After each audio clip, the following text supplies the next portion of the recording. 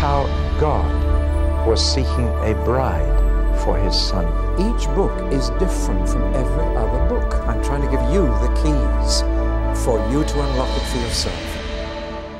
You're listening to Unlocking the Bible by David Pawson. Visual materials featured in this talk can be found online at davidpawson.org. This is Judges and Ruth, Part 2. Well, now we've been looking at the book of Judges at a very human level, but we need to look at it from a divine level too. God is very prominent in the book of Judges, even though they are in this cycle and this spiral going down. In fact, it says that God did not drive out all the people before them. It says that God sent enemies against them. It says that God heard their prayers. And it says that God sent them someone to save the situation. So God was involved with them. Isn't his patience amazing? Even though they got into this cycle, God stayed with his people. And it was he, in a sense, who did everything that was happening. He's very much involved with them. And we need to remember that the God of the Bible delivers to evil as well as from evil. That is why you pray in the Lord's Prayer every day, lead us not into temptation. God can deal with his people by letting evil come, as well as delivering them from evil.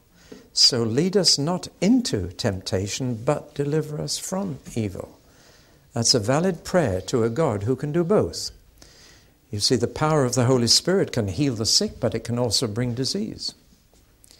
It can bring sight to the blind, but it can bring blindness to the sighted, as with the governor of Cyprus in Acts.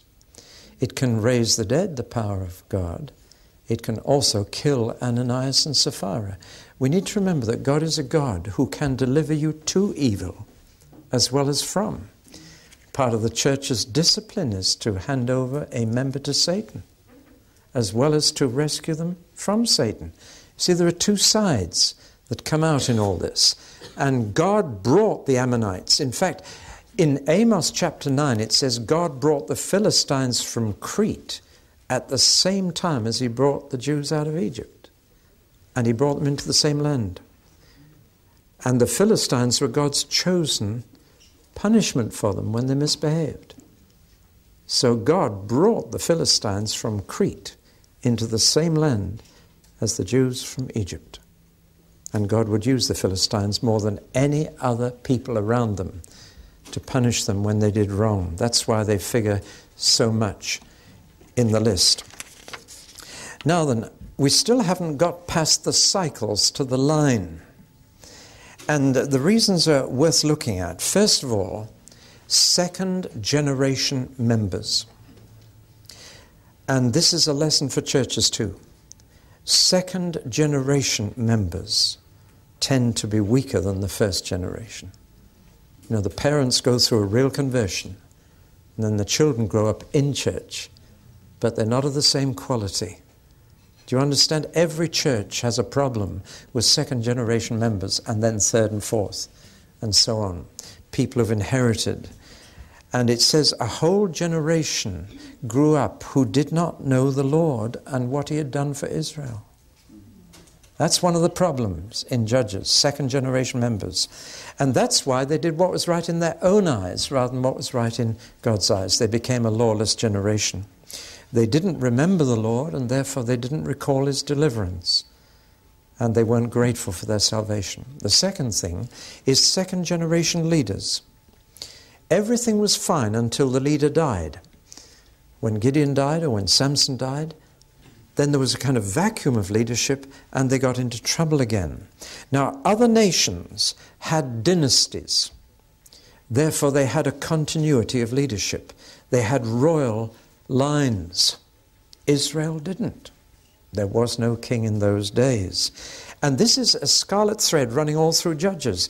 When Gideon delivered them from the Midianites, do you know what they said to Gideon? Gideon, we want you to be the king, and we want your son to rule after you. In other words, would you start a dynasty so we have some continuity of leadership? And Gideon, wise man that he was, said, you already have a king. The Lord is your king. Your real problem is that you're not looking to the Lord as your king. And he refused the throne. And then there's Abimelech. I forgot to mention him, but Abimelech wanted to be king. And he tried to be king, and he killed all his brothers to try and get the throne. One of them escaped, however. And it all ended very unhappily when Abimelech was besieging a city and a woman dropped a millstone on him. And he nearly died of surprise as well. But I'm afraid he didn't die, and he called on someone to run a sword through him so that it would never be said that he died at the hand of a woman. But Abimelech made a bid for the throne. And there is this refrain running through, there was no king, there was no king. There was a king, but he was invisible and he was in heaven. And because this was second generation members, they wanted a visible king. So that's where we leave the book of Judges. And God was going to provide a king. And the little book of Ruth tells us where the king would come from. So you see how this theme of no king is completed with the book of Ruth. And they belong together. So let's look at the book of Ruth. We're into a very different scene now. The same time, but there could hardly be a greater contrast with all the dreadful goings-on further north from Dan to Benjamin. But way down in the south, we're in a different atmosphere. There's Bethlehem, taken from the shepherd's fields below. And here's a typical cornfield in that area.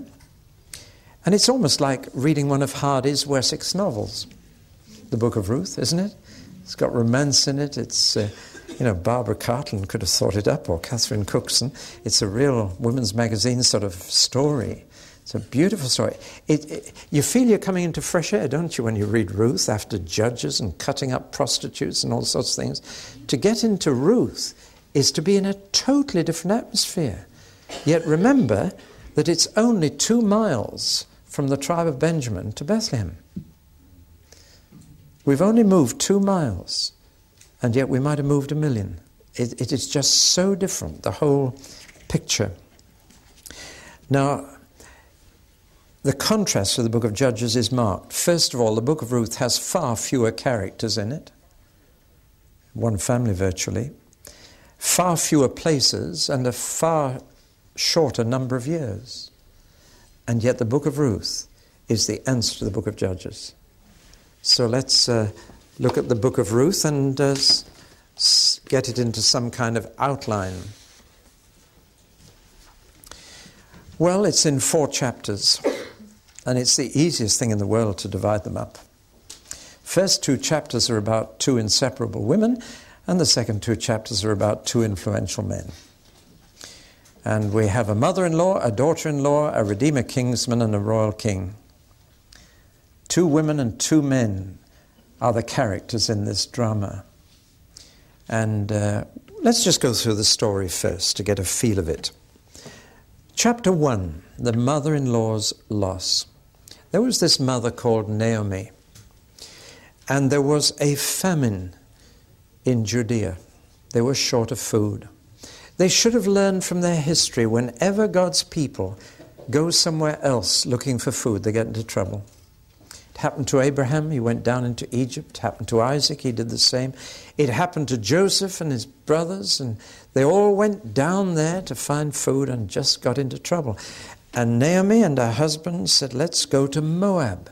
We'll cross the Jordan, and we'll go into Transjordan, we'll go to Moab, the hills on the far side of the Dead Sea. We've heard they've got enough food. It was a fatal mistake. They went there with their 2 sons.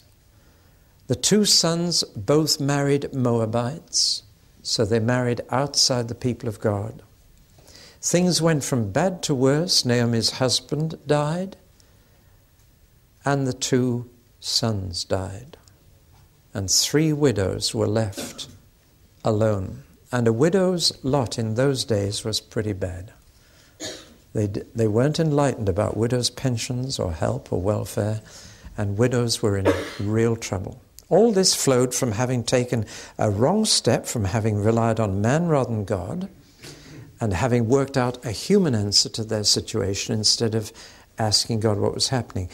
God would have told them that the famine was part of his punishment of the Judeans, and if only they'd turned back to him, they'd have enough food again. But they didn't even wait for that answer. And Naomi became very bitter. The word Naomi actually means pleasure. But when she came back, almost unrecognizable to her old relatives, she said, "Call me Mara. I don't want to be called Naomi anymore. That means pleasant." Mara means bitter. She came back quite a bitter woman. And as she left Moab, her 2 daughters-in-laws said, "Shall we come with you?" And she said, "No. There's no way you'll get a husband in Judea, because they don't marry outside their clan. You better stay here, both of you. You're far more likely to find a man to look after you if you stay here." And Orpah said, "Right, I'll do that." And she went back to Moab. And she totally disappears from the Bible. She has no more place in God's purpose. That was her choice. At the human level, it was good advice. But she made her choice, and she disappears. Ruth also made a choice, and her name has gone down in history as an ancestor of our Lord Jesus Christ. You know, how much hangs on a choice? Just one decision in your whole life can change everything. It's the choices we make that make up our character. And Ruth made the right choice at the right time. She was a lovely character, but it was her decision, it was her choice that brought her into the line of God's purpose. And she became part of God's royal line. Not part of the cycle, part of the line. And it's amazing, her name is mentioned in the genealogy of Jesus in Matthew. And she was a Gentile and a woman. And normally Jews didn't put women in their genealogies, never mind Gentile women, but there she is, Ruth. Just one decision, and she becomes part of that line. Well, though Naomi advised them to stay, Ruth said, "I'm coming." And we now have in chapter 2 a daughter-in-law's loyalty. And it's very interesting, her choice. She's a beautiful character, inside and out. Interesting, the patriarchs were not indifferent to good looks, you know. You read what 1 Peter 3 says about Abraham and Sarah and Rebecca. They like their women looking good on the outside and looking good on the inside. Both. And in fact, Peter, I'm getting sidetracked now, but I thought you ladies might be interested in Peter's recipe for beauty on the inside and beauty on the outside. And it's all in your character. He advises Christian wives to become more attractive to live with and more attractive to look at. He says that's the way to get your husband converted, incidentally. So it's full of good advice, but he says that's what the patriarchs' wives were like. And Ruth was beautiful on the inside and the outside. The most beautiful lady I ever knew was 84 years of age. She had enough lines on her face to look like a telephone exchange. I said, "Miss Harris, anybody told you you've got a really beautiful face?" And you know, she took it so beautifully. She said, "You're not the first to have told me that." And then she told me something else. She said, "When I was young, I was so ugly, so plain, that I never had a boyfriend. I never got a chance of marriage. I was never asked at the school dance to dance or anything." But she said, "When I was 27, I fell in love with Jesus." And then she twinkled in her eyes and she said, "And you know, you get to be like the people you love, don't you?" And it was so beautiful. She's a lovely lady. Beauty came out from the inside. Well, Ruth had a beautiful character. She was full of humility, and yet she had that boldness that men find attractive. And she was full of loyalty. She had a serving spirit, and yet she wasn't passive, and she wasn't an underdog. Beautiful combination here. But it began with the right choice.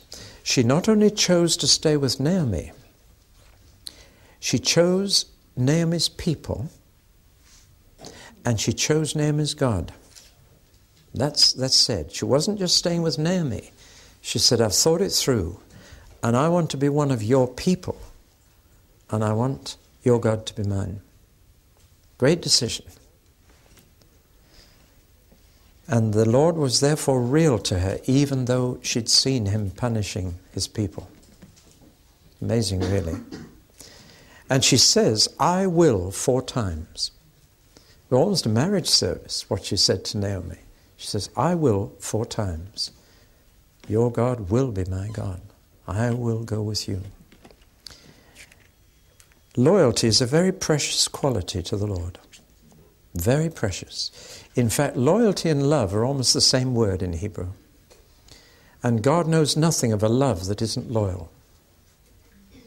Covenant love. It sticks through thick and thin, for better, for worse, for richer, for poorer. Without loyalty, it isn't real love. That's a very important insight. And God values loyalty greatly. And it says, Ruth found favor in the eyes of the Lord. Favor is the same word as favorite. She became one of God's favorites. Favor is a great thing to have. It's 10 times better than having good fortune. To have God's favor, good fortune, which would you choose? I brought along my family crest to show you. Pawson means son of peacock. Paw is the old word for peacock. I'm not sure what that makes me, but I found that out in Poland. They called me Mr. Pawson. I said, why do you say Pawson? They said, well, Pav, P-A-W, Pav, that means peacock in Polish. So I came back, and in Old English it did too, so I'm the son of a peacock. That doesn't thrill me at all. What thrills me is that I found that the family motto is Favente Deo, God favors. Well, which would you rather have on your family crest? Good fortune or God favors? God's favor is worth all the fortune in the world. And God favored Ruth. She became a favorite of God because of her loyalty, because of her right choice. And therefore she became the talk of the town in Bethlehem. And in fact it was said of her, the Lord has not stopped showing his kindness to Ruth. Isn't that a beautiful description? The Lord has not stopped showing his kindness to this girl. And so everybody talked about her. Which brings us to the second half of the book, 2 influential men. Now then, I need to explain a bit of Hebrew law here. Boaz was a man of great standing and a man of generosity, and he rewarded Ruth for her loyalty. He told all the gleaners in the field, now leave plenty, or all the reapers, leave plenty at the side for gleaning for that Moabite woman. And he showed her kindness. Now, there are 2 strange customs in the book of Ruth with which we're not familiar, so I better explain them to you. The first is this. It's called the Levirate marriage. Remember what I told you about the year of Jubilee, that all the property went back to the original family that owned it in the year of Jubilee. But supposing there wasn't any family left to give it back to. Now, it's because there must be a family line to survive, to claim the property back in the year of Jubilee, that the Levirate law said this, that if a woman's husband died before she had a son to get the property back, then her husband's brother had to marry her and give her a son to keep the property in the family by keeping the family line going. Do you understand? It's a strange law to us, and it really would have little sense to us in our situation. So here was a widow, Ruth, with no husband or son. Therefore, some relative was under the obligation to marry her, to keep her husband's name and line going, to re-inherit the property when it came available in Jubilee year. You follow? That was the law. So that's one custom. And by the way, that lies behind that silly question of the Sadducees to Jesus. Do you remember that question? When they talked about a woman whose 7 husbands all died, which seems a bit statistically unlikely, but anyway, that happened. They were just trying to trap him, because the Sadducees didn't believe in a future life after death. That's why they were sad, you see. And now you'll remember that. All right? And they asked Jesus that silly question. He said, you go wrong because you don't know the Scripture or the power of God. Now the other was a social custom, again, not familiar to us. A woman a girl couldn't propose marriage to a man in those days. Even on St. Valentine's Day, they didn't have such a thing. But a woman could not propose marriage. But she was free to indicate that she would like to be married to someone. And she could do that in a number of ways. And one was to warm a man's feet, which is rather a nice way. I mean, a two-legged hot water bottle is rather nice, as all you married folk know. The book of Ecclesiastes, which we'll be studying shortly, talks about, how can one be warm in a bed? Very practical, the Bible, isn't it? So we find that Ruth went and lay at Boaz's feet and covered his feet up with a cloak. She was saying, I wouldn't mind being married to you. And she was free to do that in the custom. She couldn't propose, but she could hint, and very strongly hint. So those two little customs just explain how it came about that Boaz married Ruth. And Boaz was very flattered, in a sense, by her desire, and thought it was lovely to be chosen because he was neither the oldest kinsman nor the youngest. He was much older than Ruth, so he was rather chuffed that she chose him and not his younger brother. But his older brother technically was the one who should fulfill the legal duty. And he said, provided it's okay with my older brother, then I'd love to marry you. So he went off to the judges in the gate, and they sorted it all out, and his older brother said, you can have her, and took off his sandal and gave it to Boaz. That's another social way of saying, it's like the spitting on your hand, shaking your hand. It settles the deal, and that was it, and everything was hunky-dory. Now then, what was the Lord doing in all this? We looked at it just as a human romance. It's a beautiful story. You can enter into it, this lovely rural romance. But God was doing something behind all this. What was he doing? Well, actually, he was preparing a royal line for a king for Israel. That's what he was after.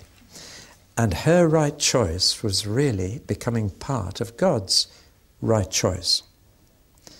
And she was going to be part of this royal line. There's another book in the Bible which we'll be looking at called Esther, which is another romance.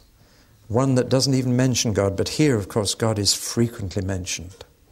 But by other people.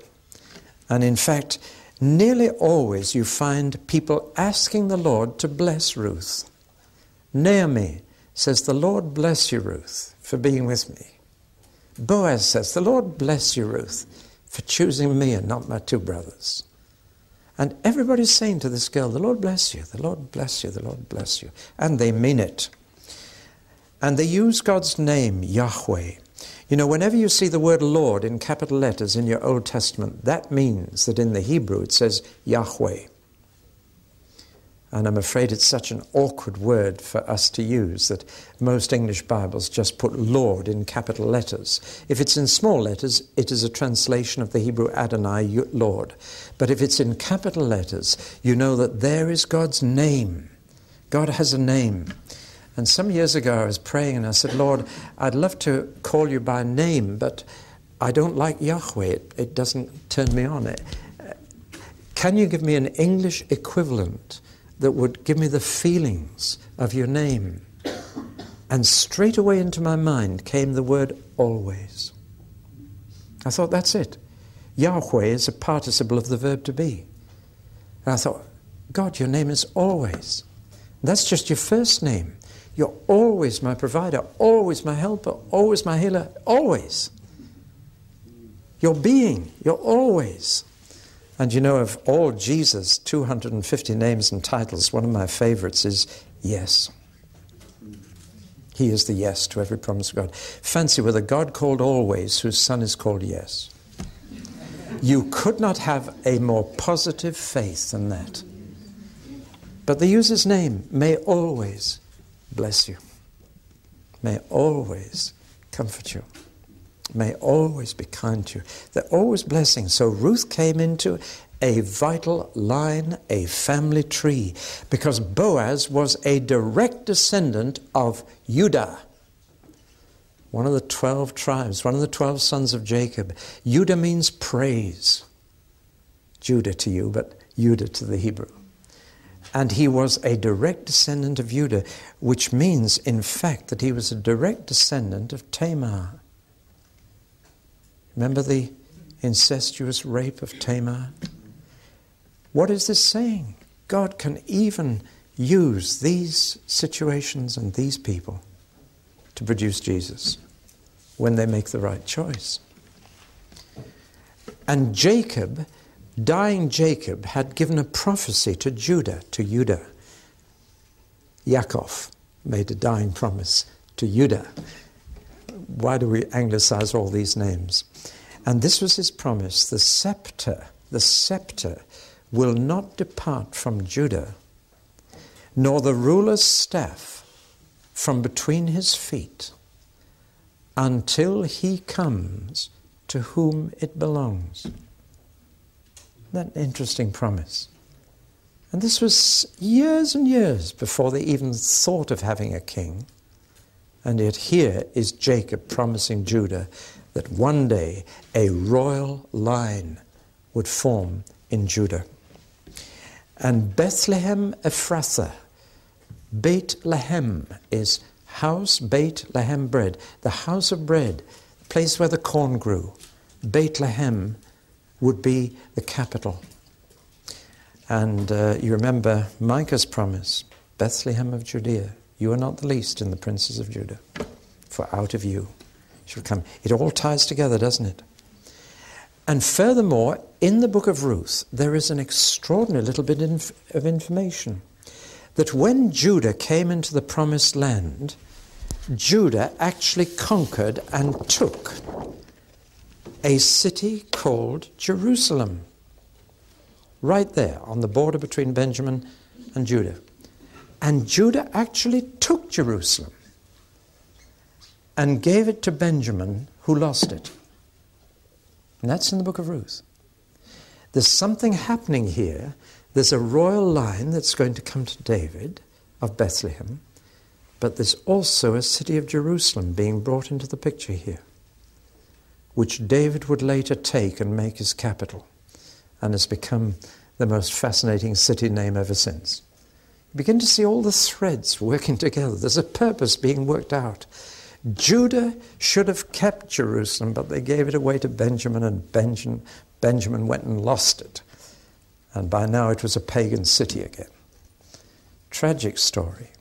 So things are beginning to come together. Boaz's grandmother, do you know who she was? No. She was not a Jew either. She was Rahab, the prostitute in Jericho. It's a mixed family tree, isn't it? Tamar, raped. Rahab, prostitute. Ruth, Moabite. And yet these are the ancestors of our Lord Jesus Christ. Isn't it amazing? Well now, somebody in the little interval said, you haven't told us who wrote Judges and why. Well, I told you that Judges and Ruth are one book, so now let's try and see the connection, who wrote it and why. Now, try and follow me. As in the whole Bible, the end of a book often reveals its purpose. And that phrase, there was no king in Israel in those days, means that the book of Judges, and therefore Ruth, was written after they got a king. Do you follow me? I mean, if you say there was no king in those days, you are talking to a people who have a king now, right? It is also obvious from the end of the book of Ruth, giving David's royal line, and Jesse was the father of David, it does not say the father of David the king, which is extraordinary, isn't it? Here is a mention of David, and yet he's not yet king. So we can begin to say when this book was written. It was written when Saul was king. Do you follow me thus far? It is written when Saul, the first king of Israel, is on the throne, the people's choice. And they chose him because he was head and shoulders above everybody else. They chose him for his height and his good looks and his physical appearance, which was a big mistake. Now then, if we know when this whole thing was written, we now know who. If you read the speeches of the prophet Samuel in the first book of Samuel, it's identical language to the book of Judges and the book of Ruth. In fact, Samuel loved to summarize their history in just this way, and there is one sermon in the book of Samuel which is identical. It's almost a condensed version of the book of Judges. So who wrote this? Samuel wrote it. The prophet Samuel wrote the book of Judges and the book of Ruth as one book when Saul was king. Now, which tribe did Saul come from? Benjamin. Do you know what the whole message of the book is? Benjamin is bad stock. Look to Bethlehem. In other words, this whole thing was written to prepare the people to switch from Saul to David. Because Samuel had secretly anointed David already and knew he was the next king. How can I prepare the people to accept David as king rather than Saul's line? And I'm afraid it's a pretty good piece of propaganda writing. He says, look what sort of blood Benjamin is. They are the pits. Look at them. Look what happened. They are the bottom end. But now look at these lovely people in Bethlehem. Look at this lovely family. Do you see? A brilliant piece of writing. And I believe that Samuel the prophet wrote this double book to switch people's thinking from the tribe of Benjamin to the tribe of Judah, and to prepare them for this person he only mentions in the last word, and he just mentions his name. Jesse was the father of David. But Samuel knew he was God's appointed king and was going to change the whole situation. Well, that's my theory. But I believe it's got strong basis for it, especially when he talks about this city of Jerusalem that Benjamin lost and which Judah had taken and which Judah's going to get again, as it were, when David becomes king. In other words, God plans long term. And we can see God's further plan in the son of David we call Jesus. Bethlehem Ephrathah, born in Bethlehem. Don't need to repeat the story. His birthplace was exactly right. And yet, Jesus himself calls Jerusalem the city of the great king. Now then, let me finish. How does a Christian use then this book of Judges and Ruth? If all Scripture is able to make us wise unto salvation, and searching the Scriptures because they bear witness to Christ, what do we get from Judges and Ruth? First, from Judges, individual Christians can learn a great deal from the characters in the book of Judges. It's an ironic thing that Robert Maxwell, when he rented Headington Hall near Oxford, there was a stained glass window above the staircase in Headington Hall of Samson pulling the pillars of the temple in, committing suicide and bringing everything down with him. When Robert Maxwell built a chateau in France for his wife, he ordered the identical stained glass window to be made to put in the French chateau, but with one difference, that the face had to be the face of Robert Maxwell, the man who committed suicide and pulled everything down with him. Isn't that fascinating? But we can learn negatively from the mistakes that people made, as well as positively from the right choices they made. And we Christians can learn a lot from looking at Gideon and looking at Samson and looking at Jephthah and Barak. And these are all witnesses around us, says Hebrews 11. They're all watching us now to see how we make out, to see if we run our race. They are our witnesses. We need to remember them. But, the church needs to study Judges, because the church can get into the same kind of anarchy, and the church can get to the same solution to the anarchy by looking for a visible monarchy. and by following a man, and that is fatal. We've got a king, and if we all do what is right in his eyes, the church would be united tomorrow. But I'm afraid we become Wesleyans and Lutherans and Calvinists, and we're following men instead of doing what is right in the sight of the Lord. And God himself is the same God as he was in those days. What can we learn from the book of Ruth? We are Ruth. I'm a Gentile, but I've come into the people of God. And I'm in the royal line. I'm in the royal family of God now. Because in Christ you are royal.